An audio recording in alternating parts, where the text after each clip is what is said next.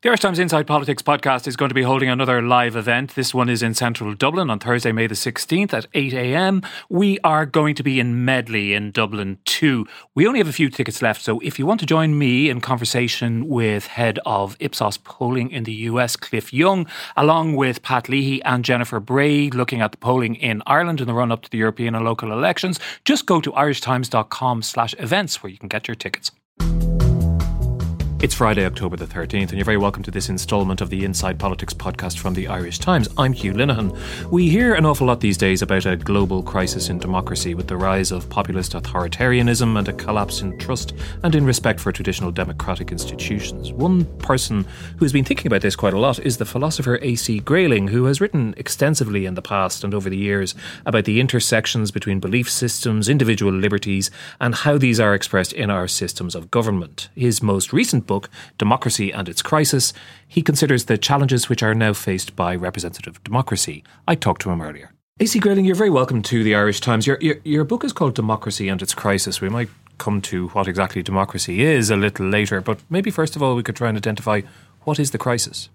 Well, the crisis is that the way the institutions and practices of democracy are meant to work are not working. And they're not working because very, very familiar problems that we've always had with our democratic orders, the way politicians, for example, overpromise or tell half-truths or begin compromising and backsliding, have actually been weaponized now. We've got a new problem on the block, which is this use that the big data analytics make of social media and the way they can intervene in the conversation of social media.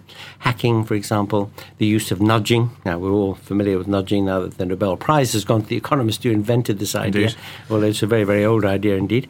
But this idea of covert influence to tweak and push the buttons of our democracy and influence swing voters mainly. Because, of course, whenever you think about any referendum or election, there's going to be two blocks of people you can pretty well rely on as to which way they're going to vote. But it's the people in the middle, the people who can be influenced, the people who could, on the basis of messaging which has been extremely carefully tailored for them, be influenced one way rather than another. And we've seen that. Obviously, we saw that in the United States, and we're discovering more and more what happened last November. And that might include encouraging people not to vote at all, as opposed to voting for a particular candidate. That's true. So it was pro-Trump, anti-Clinton, don't vote at all, or giving people the false impression that the vote was settled anyway.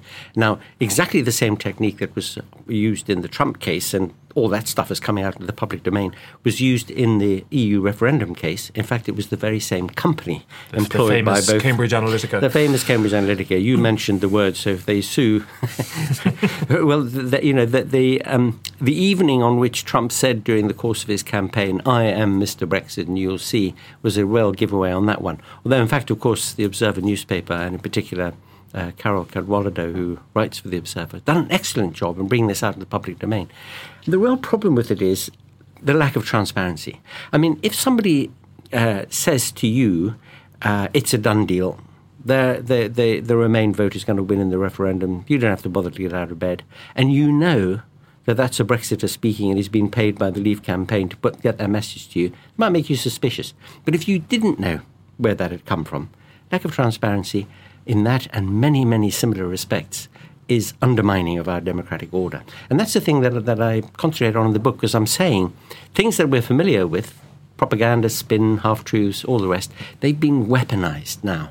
And we've got to wake up to it and recognize that even though democracy is never going to be perfect, at least it can be good enough, just providing we know who's doing what. So is this solely where the challenge is coming from? Just to focus on this for a moment, whether we call it information technology, new media, new ways in which we interact with each other as a society and ideas are communicated, they've obviously, as we know, changed enormously over the last 15 years. Some people refer to that as a Gutenberg moment. In other words, what's happening now is having as profound an effect on our society as the invention of the printing press had 500 years ago. Is that the case? Is that what's driving all these phenomena which we see about a distrust of traditional political systems, a craving for simple truths, a contempt for process? Is that all or is there more happening beyond what you've just described with the technology? It sounds like an overstatement to say yes, it is. It is a crucial moment, but I really do think it is for the following reason. As I say, all those things, the propaganda, the spin, everything else, they're very familiar. They've been with us for a long time, and we know about them. And indeed, they're the reason why we feel a certain degree of dissatisfaction with the political process wherever we happen to live. But I think the point now is that this incredibly powerful tool has now fallen into the hands of people who found ways of using it which lack transparency, where the money that goes into it falls way outside the period of time that anybody controlling spending caps on elections keep oversight of it, and where you never know whether the pro and the con or the seemingly neutral nudge, where it's coming from and why, whose agenda it is, and with what purpose. And this means that has been, as I use the expression, weaponized. I mean, it's really become an incredibly toxic feature of our system now. Seems to me, that with very few, very moderate and modest, rather small c conservative adjustments, we could get back on track by demanding that everything that happens in a referendum campaign or election campaign should be transparent, and that we should know who's paying for what. As soon as that happens, I think you can pretty well rely on people to say, well, I'm not sure that I agree, or now that I know why that person is arguing that line, I can think about it a bit more clearly. And I think that's important. Isn't the challenge with that, and I must say I fully agree with what you've just said, but one of the challenges is that this information is being disseminated through these very, very new companies, many of which didn't exist much more than 10 years ago. They're also transnational global corporations. So when we dig into what happened in the UK and in the US, we're not sure what country this information was created in. We're not sure what country's regulations are applicable. It's about as far away from transparent as you could be. And it might seem rather difficult to figure out how you can actually impose a regulatory structure which reflects that global nature of these new media platforms. That's one of the big challenges, is what kind of regulatory structure would help here. I mean, if you consider, it's now out in the open because of the congressional inquiry in the US about people based in Russia hacking messaging, having these sort of news services. The worrying thing about that, of course, is that most people now get their news through social media in one way or another. So if it's distorted, or if true stories have an admixture of false stories in them and you can't discriminate, big problem. So how do you regulate that? But it's also the case that almost all major players globally are involved in cyber defense, cyber security. And the security is not just stopping people from hacking their military secrets and so on. It's trying to expose false news. It's trying to make sure that people know that Roy from Cork actually is Vladimir from Vladivostok, and the reason why he's saying what he's saying is because somebody's paying him to get one party into power rather than another. All that kind of thing. The transparency project really is one which a lot of cybersecurity, national official cybersecurity, but a lot of independent organizations are stepping forward now and saying we're going to be doing fact-checking, and we're going to try and push out into that conversation, adjusted, moderated, corrected opinion on who's saying what and why they're saying it. So the silver lining here is that what happened in the referendum last year in the UK and the Trump election has been tumbled, and it's been tumbled pretty quickly. And a lot of people have stepped forward and said, this is not acceptable, so we're going to try and fight back.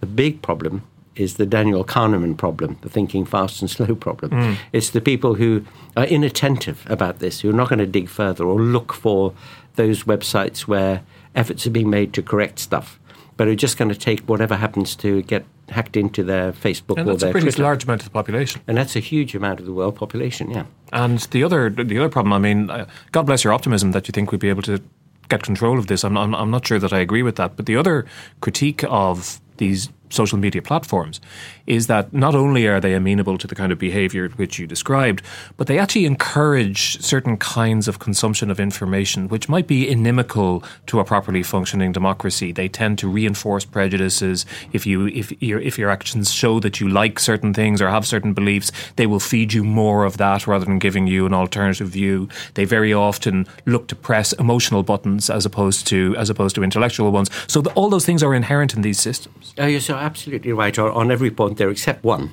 The very, very first one is, look, there's no alternative to optimism. Other than getting to the top of a high building and jumping off, if you really did lose the thought that we couldn't fight back to some degree, at any rate, then that's the option. No, but I think you're right, absolutely right, that the great problem here is that people are not being addressed. They're not being given arguments and putative facts as if they could draw an inference from it and come to a conclusion which seems rational because it seems to come from a valid argument. But instead, it's a question of emotion. And in the case of the Trump election and the EU referendum, the people who were on the Trump side or the Leave side were people who, when you ask them why they did that or why they voted that way, will give you what very often sounds like a very, very silly answer. And that's a clue to something intriguing. When people give silly answers to why questions, it's because they don't have a reason, they have an attitude. They acted on the basis of an emotional set towards something. Towards immigration, towards poverty, towards if you're a white male in the United States of America, you feel under siege. Everybody is getting ahead of the queue, and you're stuck and so on. So of course you want to lash out at that. That's an attitude. People in the UK, many of them, not the ones who have a really clear sense of what the agenda is for Brexit, but people who were over decades fed a line about how awful the EU is and Brussels is controlling us and they all want us to have straight bananas or something. They get an attitude towards it and they vote on the basis of it. So when you say, why did you do it? They say, oh, because I want the old light bulbs back. Or in one case, I heard somebody say, oh, because there's too much football on telly. Now, when somebody says that... Which is true, of course. It is true. But when somebody says that, you know they haven't... It's not a thing they've thought through, but they felt it very deeply. So how do you counter that? How do you counter the fact that a lot of the stuff which is pushed out there into cyberspace is looking for the triggers, looking for emotional triggers, looking to nudge people into attitudes and mindsets which will work on the side of a program that the people pushing that stuff out want? How do you deal with that? Well, it's quite hard, you know. Swift said, you can't reason people out of views that they weren't reasoned into. If they've been manipulated into an attitude, how by fact and argument and rational analysis are you going to get them back to the other side? So it is a very, very difficult task, yes, but there is no alternative but to be optimistic about doing it. I just wonder also, given that we're largely, in the book you identified the Brexit vote and the election of Donald Trump as being certainly the most obvious symptoms of this crisis facing democratic systems. And if that's the case, are there not other also very profound forces at work here? One of the things that struck me in the aftermaths of both those votes was where I would read interviews with people who had voted for Trump or for Brexit when it didn't really seem necessarily to be in their objective economic interest, but they had somehow become dislocated from believing that the system would actually do anything positive for them at all. So there was a desire just to break something to see what happened. And that kind of bespeaks a kind of an alienation, doesn't it? Very, very, very well put. That, I think, is dead right. Now, the thing is this, if you look at the history of an economy, at any point in its history, you go back decades, you go back centuries, there are going to be groups of people who feel marginalized, they feel left behind, they feel ignored, and they are suffering. No question about it. And it's certainly the question, the state now, that is the case. And it is the case rather dramatically at the moment because for the last quarter of a century or more, but certainly in the last 10 years since the 2008 crash, people on middle and lower incomes, they've seen their living standards stagnate. The queue they're in to the uplands it has been stationary all that time. People who are very well off at the very top of the pile, the top 1 or 2%, they've seen their wealth increase since 2008 fourfold in Western economies. Now, inequality in a society is profoundly toxic. It's very dangerous. It's very destabilizing. And people who are at the bottom of the heap and who feel that they've been left out and nobody's paying attention or helping them, they do get more and more dissatisfied.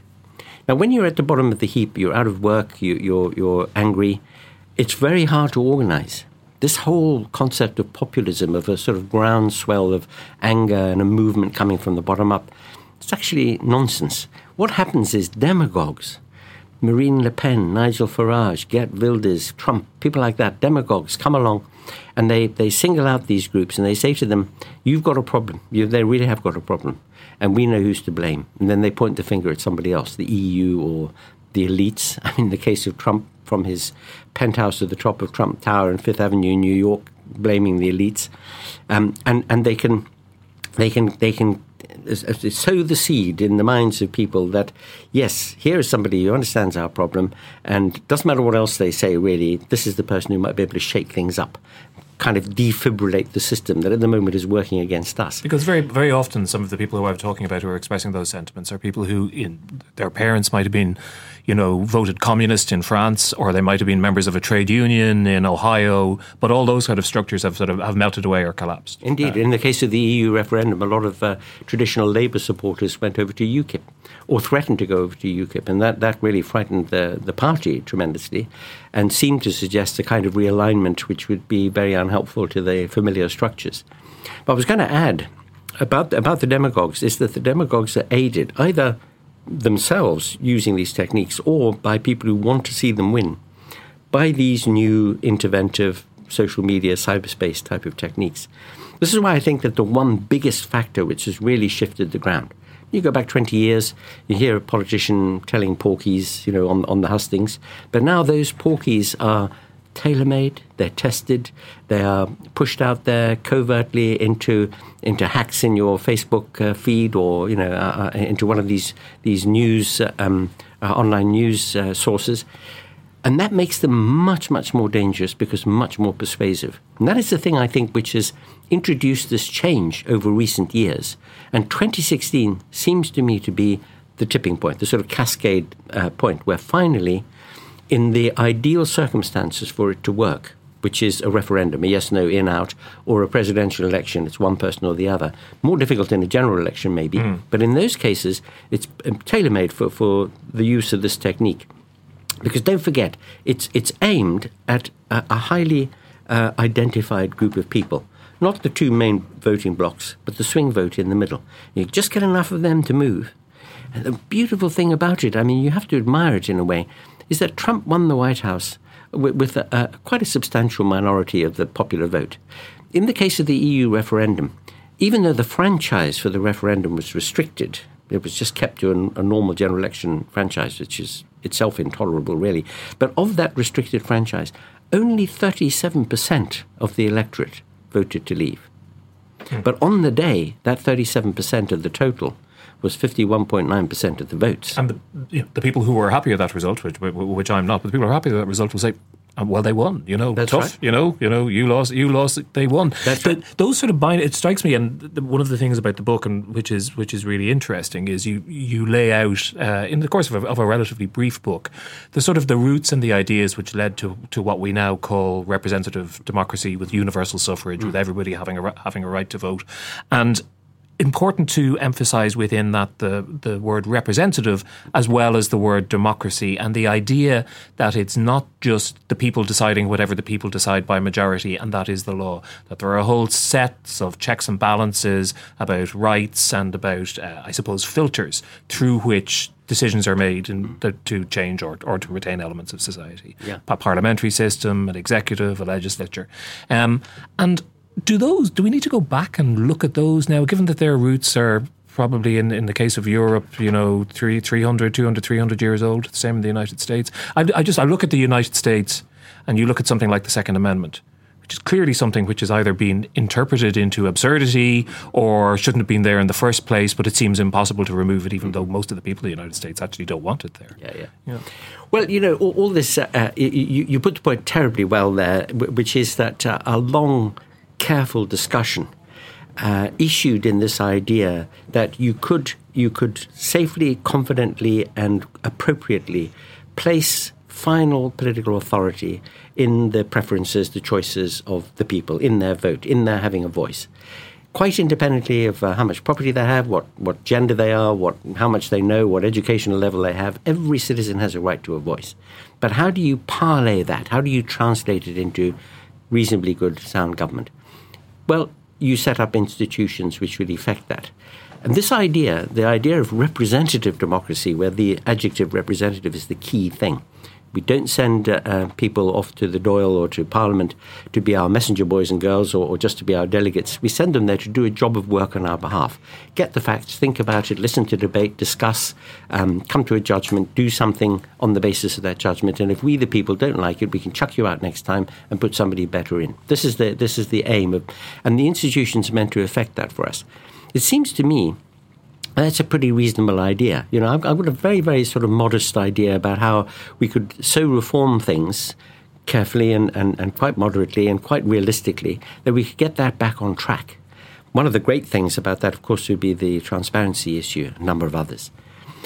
But because these institutions are populated by, career politicians and by people who've learned how to pull those levers in ways that suit them, and because of the kind of inattention that we, the people, are habituated to, so we don't really watch closely enough. For all these sorts of reasons, those institutions have been hijacked.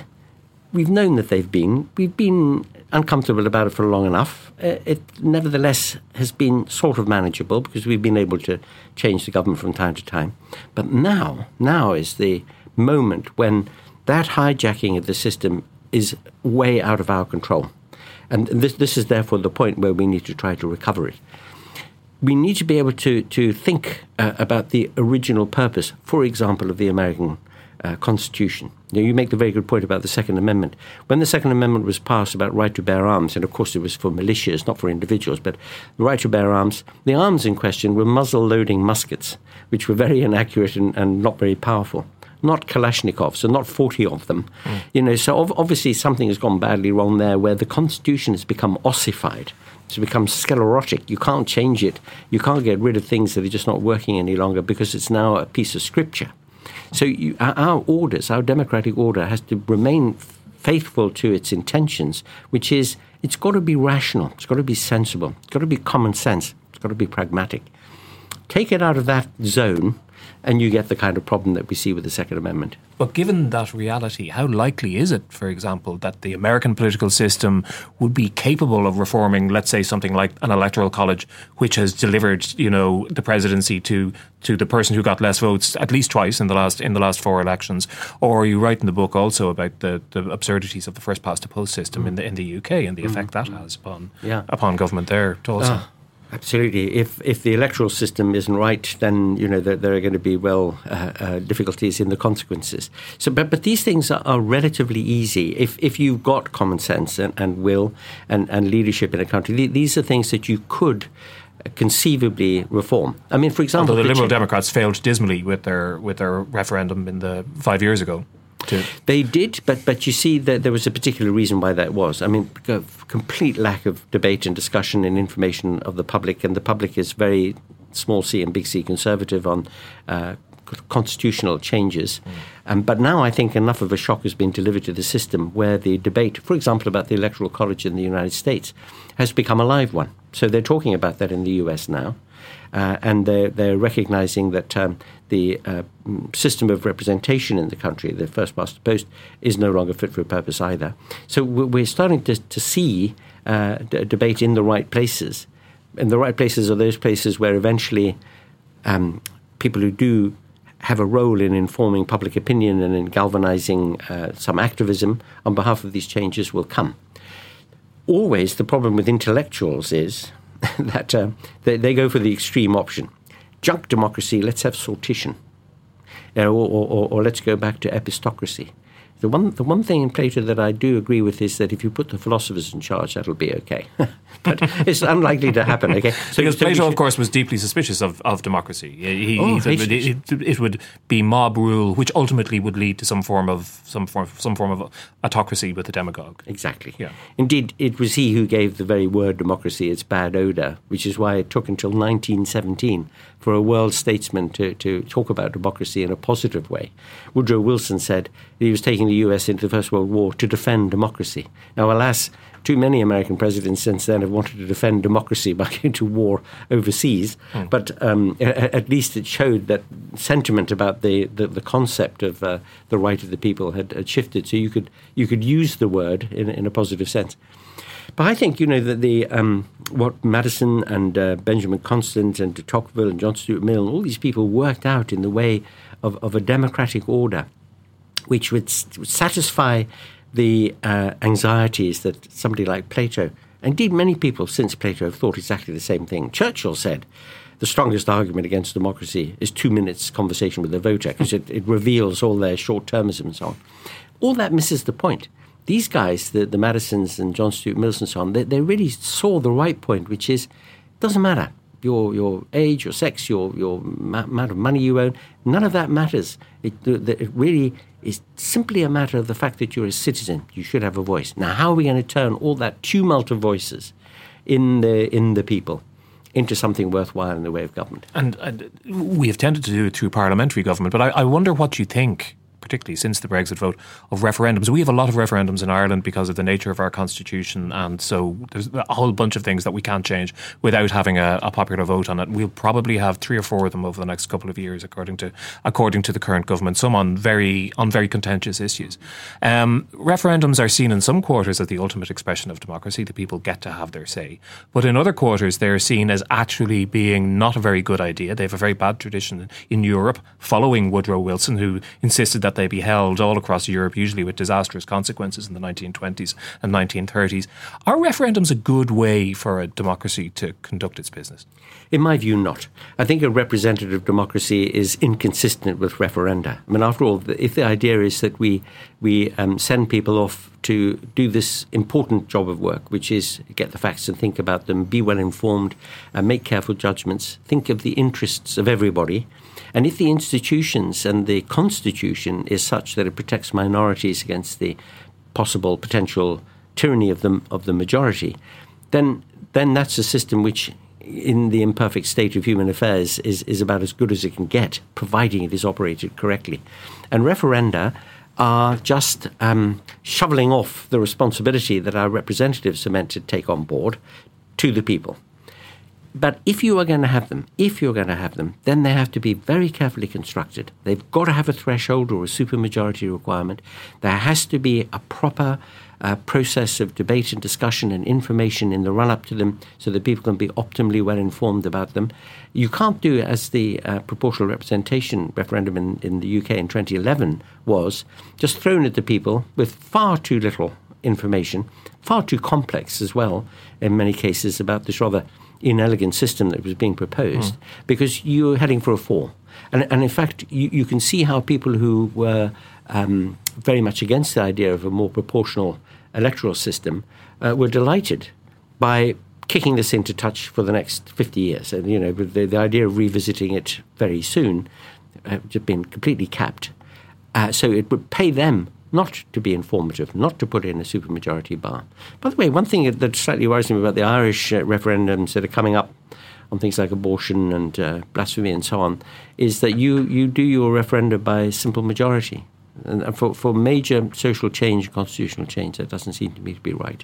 You think it should be a supermajority, a 2/3 or a 60-40 or whatever one would decide? Either that. I mean, one way of doing it is to put in a threshold and say it's got to be, say, 40% of the total electorate. But it's a very reasonable, modest kind of threshold.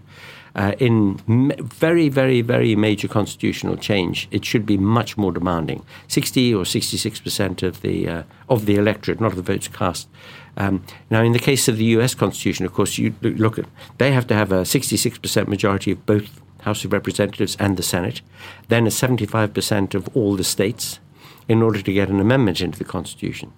And that's one reason why well over 3,000 amendments in the history of the United States of America have issued in 35 amendments. So that's too ossified. You have to somehow or other strike a balance. Surely it's within the wit of the human mind to reach one. I did want to ask you one more thing. The book is fascinating and it raises lots of interesting questions. One point you raise is you talk about Rousseau, and Rousseau talks about the people And there is a sense, and it's almost separate from the way that we think about democracy in a civic society.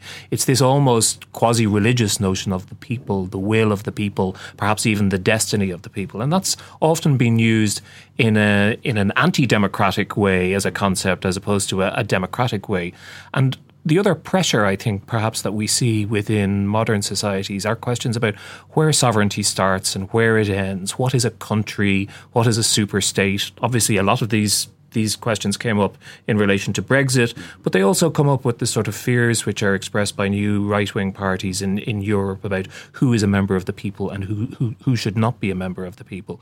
I was listening to an interview with E.J. Dionne, who is an American co-author of a new book about American populism, and he was arguing that it's a very important part of democratic systems that they're that they are rooted in a nation state of some sort, a coherent nation state to which everybody is bought in, and you know what the boundaries of it are. And one of the things that struck me about Brexit was where the Leave side had at least some element of truth on their side was their critique of the failure of the European Union to develop a convincing set of identities, I suppose, within a democratic system. Do you think that these kind of tensions between what the nation is, who the people of the nation are, and these large supranational identities, do they sort of contribute to the sort of confusion that we seem to find around democracy? I think so. Yes, you raise a number of really, really interesting and important points there. To take the one about the people, of course, the invocation of the people is a trope of demagoguery, as old as the hills, really. And this concept of the people is really the concept of the enfranchised, and the concept of the enfranchised has been very contested throughout history. The enfranchised can only be people who own a certain amount of property, or they can only be men, or they can only be over a certain age, or they can only be people who were born in this country. All those things are very, very contested and remain so now. So it's a very doubtful and unhelpful concept, I think. And indeed, a number of commentators on the idea of democratic order are skeptical, deeply skeptical about these sorts of appeals to the people when it's quite deliberately an elision between those who have the vote and the populace as a whole. Mm-hmm. And we've seen it in the case of the EU. Britain has spoken.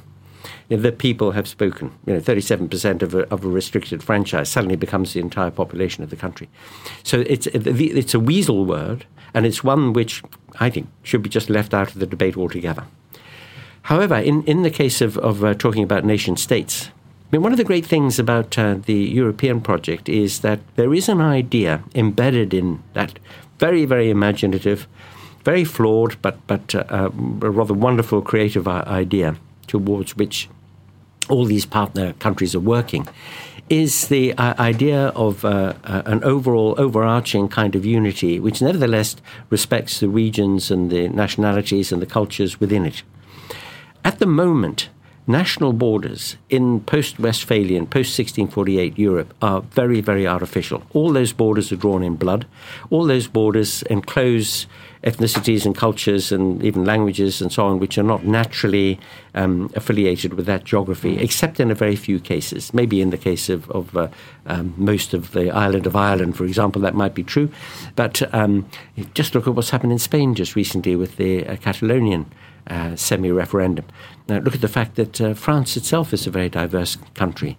Germany has all the Länder in Germany, all the different states which had existed as independent states before Bismarck, still have a very strong historical and geographical identity. And those sorts of identities are okay. They're cultural ones. There are kinds of dialectical aspects to them and people they can claim who are the heroes, icons of their culture. And all that seems to me to be completely innocuous. It's when it gets hijacked into the kind of nationalism that Nazism was, for example, or where it tips over into racism, or where it is used in a flat-out lie about a country like the United Kingdom, which is so internally diverse from this exact point of view. Or it's used by unscrupulous politicians as it was in the Balkans in the 1990s, for example. Indeed, indeed. And indeed, you cite the Balkans as a perfect example of how unscrupulous people can really make a dog's breakfast out of the lives and futures of people by focusing on exactly the wrong things. And so therefore to talk about the people in a nationalistic sense, to talk about anything which has a xenophobic roots or even racist roots in it, is to foment trouble. And what we should be doing is getting away from that. Or we should be revisiting the question of how many identities we all have. An identity as a European, an identity as an Englishman, an identity as somebody from Yorkshire. I mean, we've got lots of identities.